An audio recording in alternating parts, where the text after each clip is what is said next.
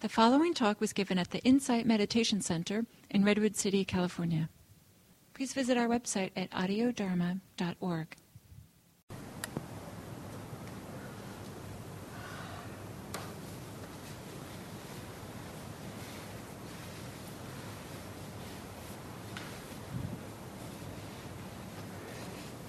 It seems like a long time ago now, but in the morning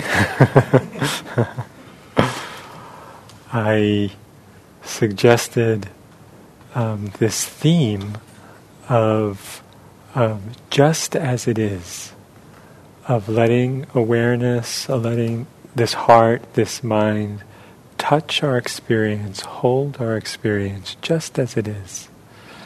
That we don't need to add anything, we don't need to fix anything. And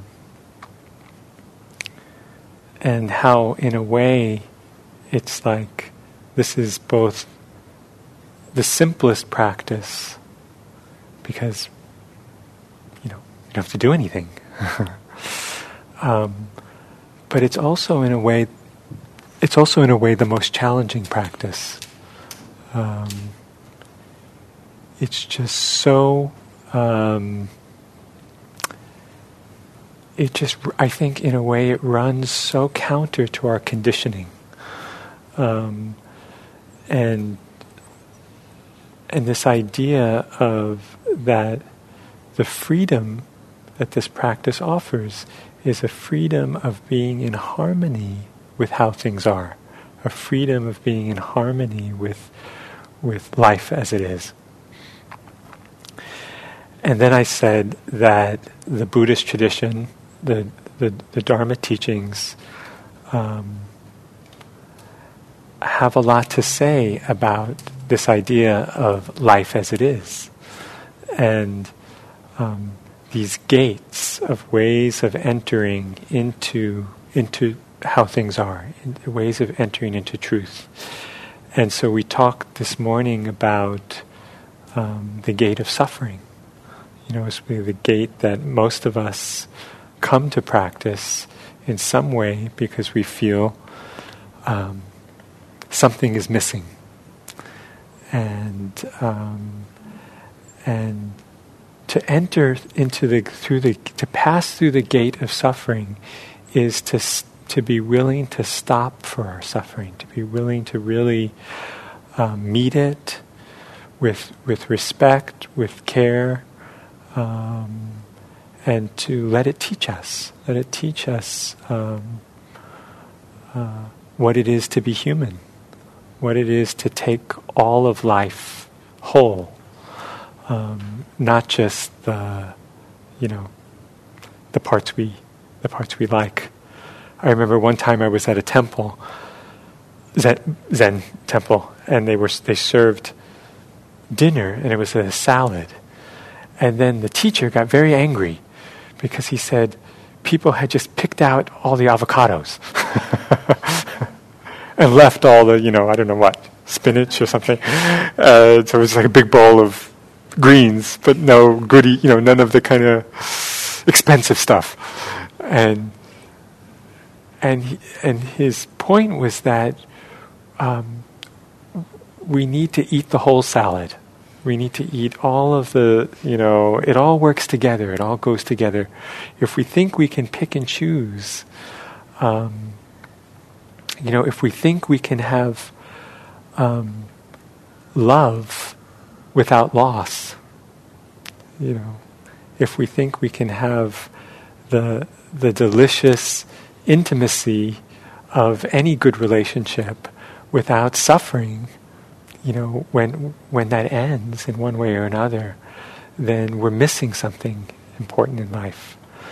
So this is the gate of suffering, and what I suggested is a practice for entering this gate is a practice of deep acceptance, deep surrender to how life is. And I remember.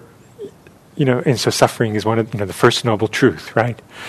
And for those of you who know this teaching, there's four noble truths. So there's this truth of suffering, the cause of suffering, the end of suffering, and then the path leading to the end of suffering. So one time in a kind of public question and answer, I asked my teacher, I said, "Is there an end of suffering?" And he looked at me and he said, "No." And then I asked again, "Is there an end of suffering?" And he looked at me and he said, "Yes."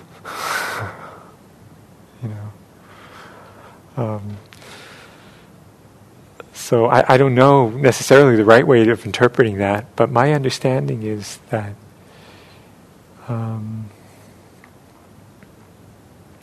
yes, there's some suffering that's optional, and we can kind of, we know that, and we know that if we add on extra reactivity, extra pain, that can make our suffering worse, and we know that that's optional. But my understanding from his first answer is that there is some suffering that's sort of baked into life. That's sort of part of being a human being. And it's not so much about it's not so much that suffering disappears out of our life, but maybe it's that it disappears into our life. That when we stop resisting it, it's like part of the way things are. We kind of understand this is part of the contour of any human life. So that's the gate of suffering. And during the meditation, I alluded to the second gate, the gate of impermanence. I think often impermanence and suffering are very connected. Things are changing moment by moment, and if we struggle with that, if we try to control what's not controllable, we're going to suffer. But when we're able to in some way relax into the flow of experience, begin to sense into the dimension of experience that is changing moment by moment.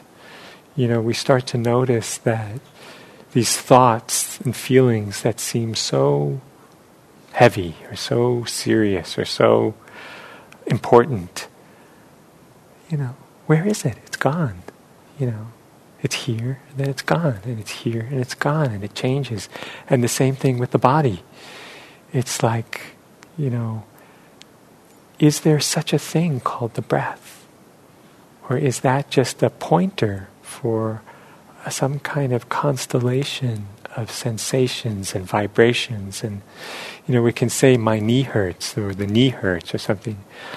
But in the direct experience of it, there's just changing flow of sensations.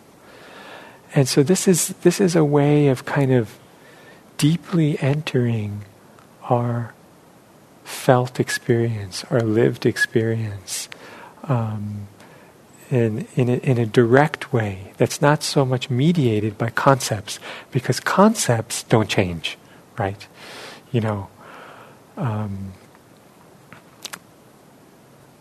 A concept is like an abstract thing. It doesn't change.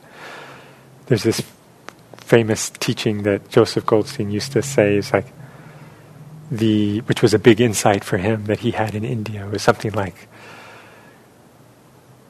your thoughts about your mother are not your mother. And for him, that was a big awakening. Thoughts about your mother are not your mother. Our thoughts about other people, often they don't change, right? We have this idea, this fixed view, we see someone, that's how they are, how they're always been, and so when we're only in the world of concepts, my problems never change, right? Because they're fixed. But so to be willing to directly experience is such a gift to ourselves and others, because it allows the possibility of growth and change. And it's like, oh, wow, I didn't know this person is, has changed a lot, or I've changed a lot, or so to enter into the gate of impermanence is to allow this flow of life to wash over us, to rest in it without struggling with it, without trying to control it. And I would suggest that just in the way that the practice of acceptance or surrender is the practice for suffering, maybe we could say, or one practice, there's many ways, but one practice is the practice of stillness, of holding still, of being still, of, even when we don't feel like it, we don't, just what is it? And this is why sitting practice is so good. It's like, just to hold this posture, it's like this stable container. Inviting stillness is actually, in a way, what helps us to perceive what's not still, what helps us to perceive what's moving and what's changing. If we're moving around a lot and our mind is moving around a lot, this is a subtle thing. And it's when I know my mind, when I'm caught up in something or thinking about something or agitating or worried, I'm missing a lot. There's a lot I don't pick up on. If in a conversation I'm really just thinking about what I want to say, and I'm missing a whole lot about what this other person is about and what they're sharing. So this invitation to stillness as a practice for really being able to enter into the world of change. The more, this is something you can see in your own experience, but the more still the mind is, the more still the body and mind is, the more refined our perception of impermanence is, the more we can see the way things are changing. On one level we know kind of intellectually or cognitively, yeah, everything changes, Today's Saturday, tomorrow's going to be Sunday, next year's going to be whatever, 2020. But what is it to be still and present and available to perceive, the beginning of a thought, and then to perceive the end of that thought and how that thought just disappears into the silence, into the stillness. To listen for the sounds of the birds or the cars, and to listen to it all the way to the end, and then that sound changes and ends. Something else arises. So it's an invitation to kind of get closer to our experience, and the idea is the closer we get, the more we will perceive change. The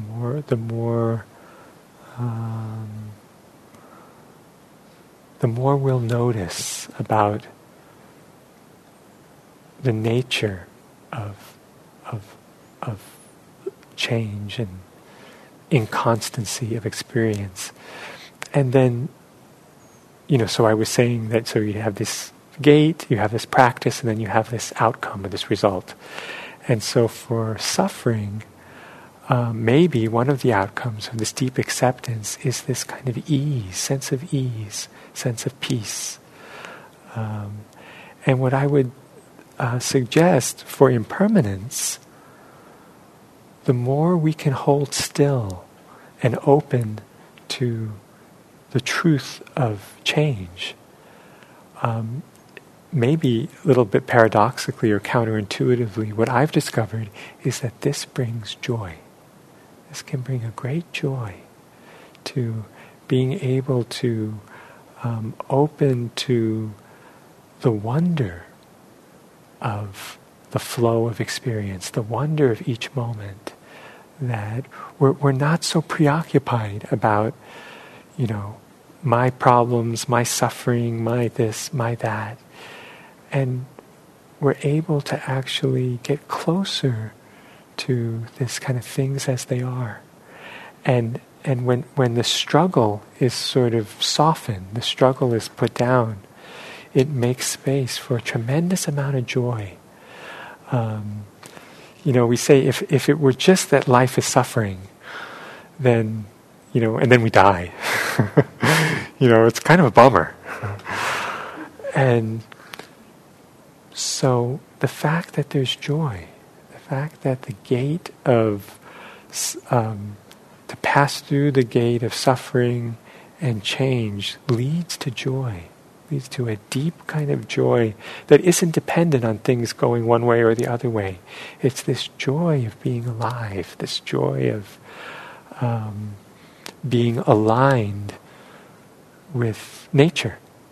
We're not fighting anymore. We don't realize how much we're struggling, how much we're fighting. And when we, even just for a moment, we relax that struggle, there's joy. Joy is there. And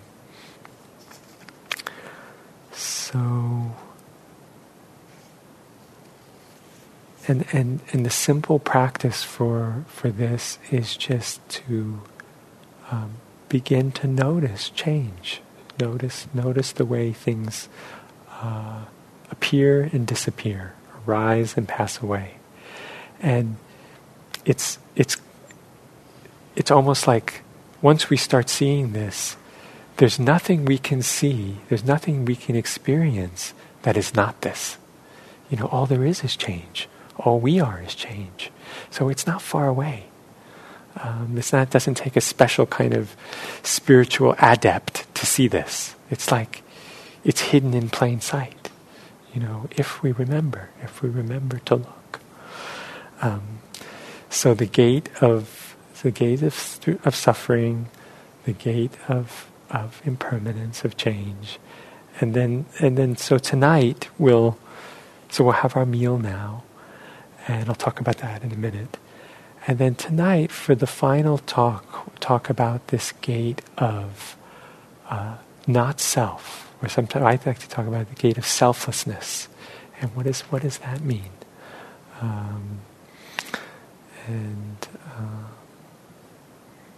But thank you for being here and practicing together, and it feels to me very peaceful and settled and quiet and sweet. So thank you very much.